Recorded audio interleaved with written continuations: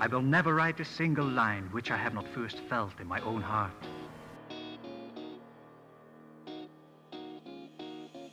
He'll teach you everything. Truer words were never spoken. All right. Language and writing were made available. I'm writing this down. This is good stuff. Once again, we're doing this thing. Hi, everybody. I'm John, and I'm going to help you write better. I hope you're okay. This was a good weekend for me. This was nice. I did some stuff. I got some actual chance to take a nap at one point. It was really, really rad. And while today's podcast is not necessarily about how great naps are, though, man, if that was a podcast, it'd be pretty sweet. Today's podcast is about something else that happened really last week, but I wanted to put some thoughts together and talk about it today. Last week, now, if you've been over at the blog, you know this already. And the blog, by the way, if you've never been over there, it's johnhelpsyouwritebetter.medium.com. That's medium like the size of clothing. johnhelpsyouwritebetter.medium.com. I blog. I don't blog nearly as much as I used to. I don't blog terribly consistently. We'll talk about that one day as to why. It has something to do with the fact that I'm talking into this microphone, but there's other reasons and factors at play. But at the end of last week, I put together a book list because the week prior to that, I put together a list of books. See, what happens when you're a coach, what happens when you work with writers is that writers want tools to get better. Now, that's entirely my job. So this is not an uncommon thing. However, what happens is ultimately, people start asking for books. Now, I'm more than happy to give you examples relative to what you're working on. If you say, hey, John, I need to get better at writing dialogue. Do you have any examples of dialogue for me? I am super happy to sit down and give you something I think will personally suit how you're writing. And if you want to talk about just a general book that's going to teach you how to do punctuation better, sure, we can talk about that. Or books that will help you market better. Yep, totally have those too, no problem, anytime. And normally I would stop it there because I'm usually of the thought that if you're trying to get better at writing, you need to surround yourself with examples of writing. You're not just reading shitty social media. You're actually, reading material. You're reading books, you're reading articles, you're reading blog posts, you're reading this, that, and the other, so that it's not just this kind of general, hopeful, blind sense that, one day it's just all going to click for you somehow. If you're not reading in and out of the genre you're writing in, if you're not doing more than doom scrolling social media and reading 9 million people telling you the best way to do a thing, if you're not doing more than that, you're not going to make that progress with your writing. I don't care who you're following on social media. I don't care how many newsletters you've signed up for that you're not paying for, or how many things you've enjoyed on TV with the captions on. That's helpful, but you still have to go that extra step, still have to do that extra thing of going and engaging with material. And in that case, it can't be broken down into a real straightforward, just read these 10 books and everybody will get it. Because no, it just doesn't work that way. If you were going to learn how to do a skill, if you were going to really learn how to do something specific, you'd want something tailored to that specificity to help you do better.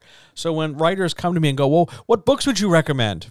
Specific is really my only option.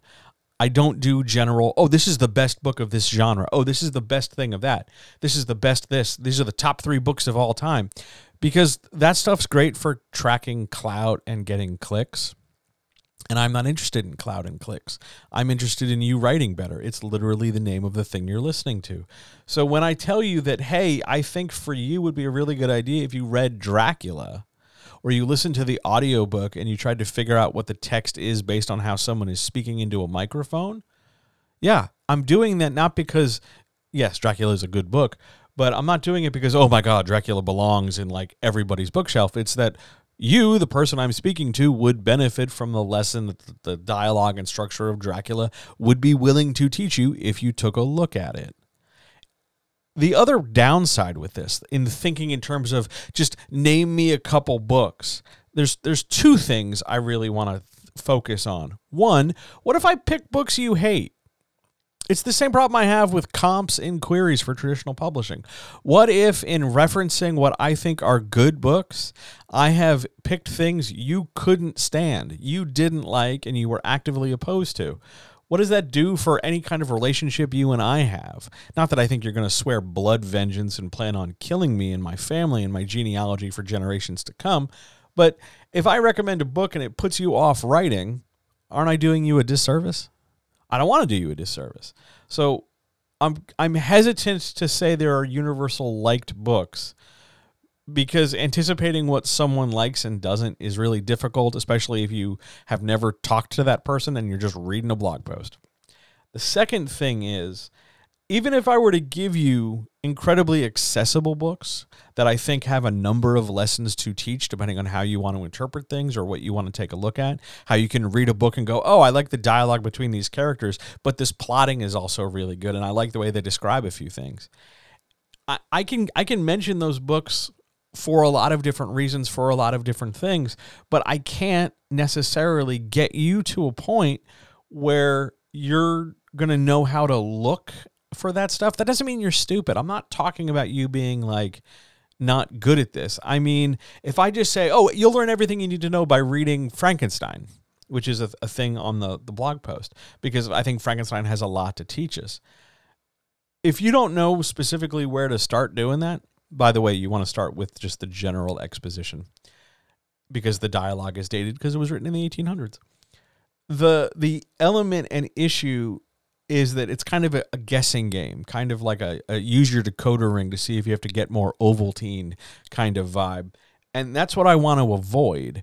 I don't want you to have to do that. I don't want you to have to guess and go, well, John said this book is supposed to be good, but what the hell am I reading it for?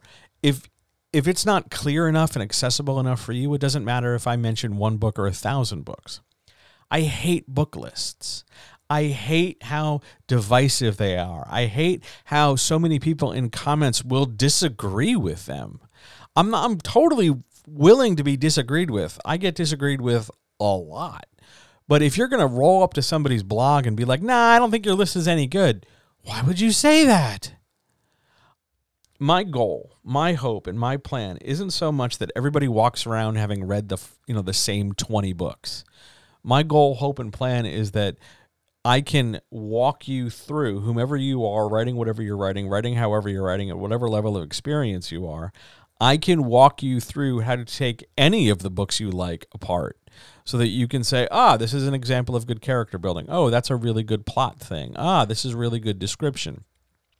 So that when you go find a book that's new to you, and you can not only enjoy it as a thing you read and put it in your brain, but also as something that's sort of instructive. That's where I'm trying to go. That's what I want you to do. I don't want you just to stick within the boundaries of like, here's 12 books, go.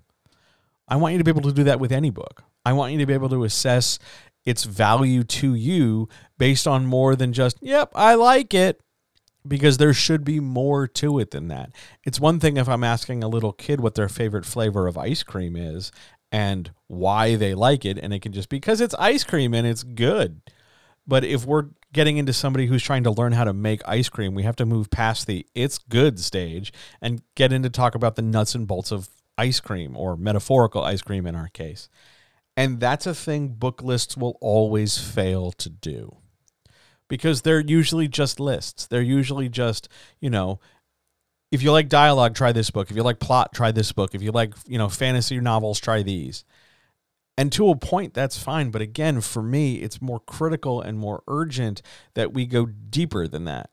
I'm happy to give you some, affiliate links. I'm happy to give you like something that, you'll get this good book and you'll enjoy it for a weekend or whatever. Great. I would love that. That's good for you. But by and large, I want you to be able to dig deeper. I want to give you shovels rather than just tell you how nice this dirt is. So I think this week what we're going to do is talk about the structures to look at inside of books, no matter what that book is. So let's walk through things like character and plot and dialogue and world building and description for the next couple days to kind of get a sense of just basic deconstruction principles. How do I take a thing apart? How do I, not so much just to be critical and shitty about it, but how do I take it apart to extract tools for myself? How do I do that? I think that's what we're going to work on this week. I hope you like it. I hope you do. Just to give you a general sense of kind of calendar and prep, you're hearing this on a Monday. There's a stream of some topic yet to be determined at the time I'm recording this on Tuesday evening at 7 p.m. Eastern. And then there's the writer's chat as per usual on Wednesday evening at 7 p.m. Eastern. I look forward to, and you're always welcome to be there. I would love to see you and love to get your questions and love to get just your input in your conversation.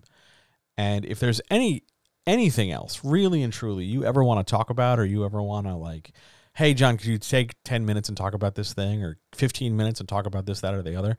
The two best ways for you to like leave me those notes and let me know. Find me on social media. Usually Twitter is fastest. I'm on Twitter at awesome_John,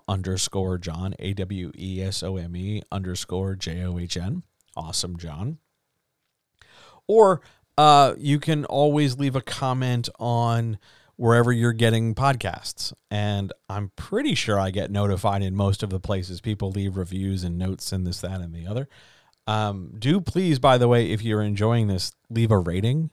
They really do make a difference. Not only do they like brighten the entire tenor of my day, they also help other people hear these things, which is also a good time to tell you that you can share this stuff with people. Tell them to go check this out. Be more than happy to do that. Be more than happy to grow the number of writers we're reaching. It's important to me. But for now, I think that's a good place to start.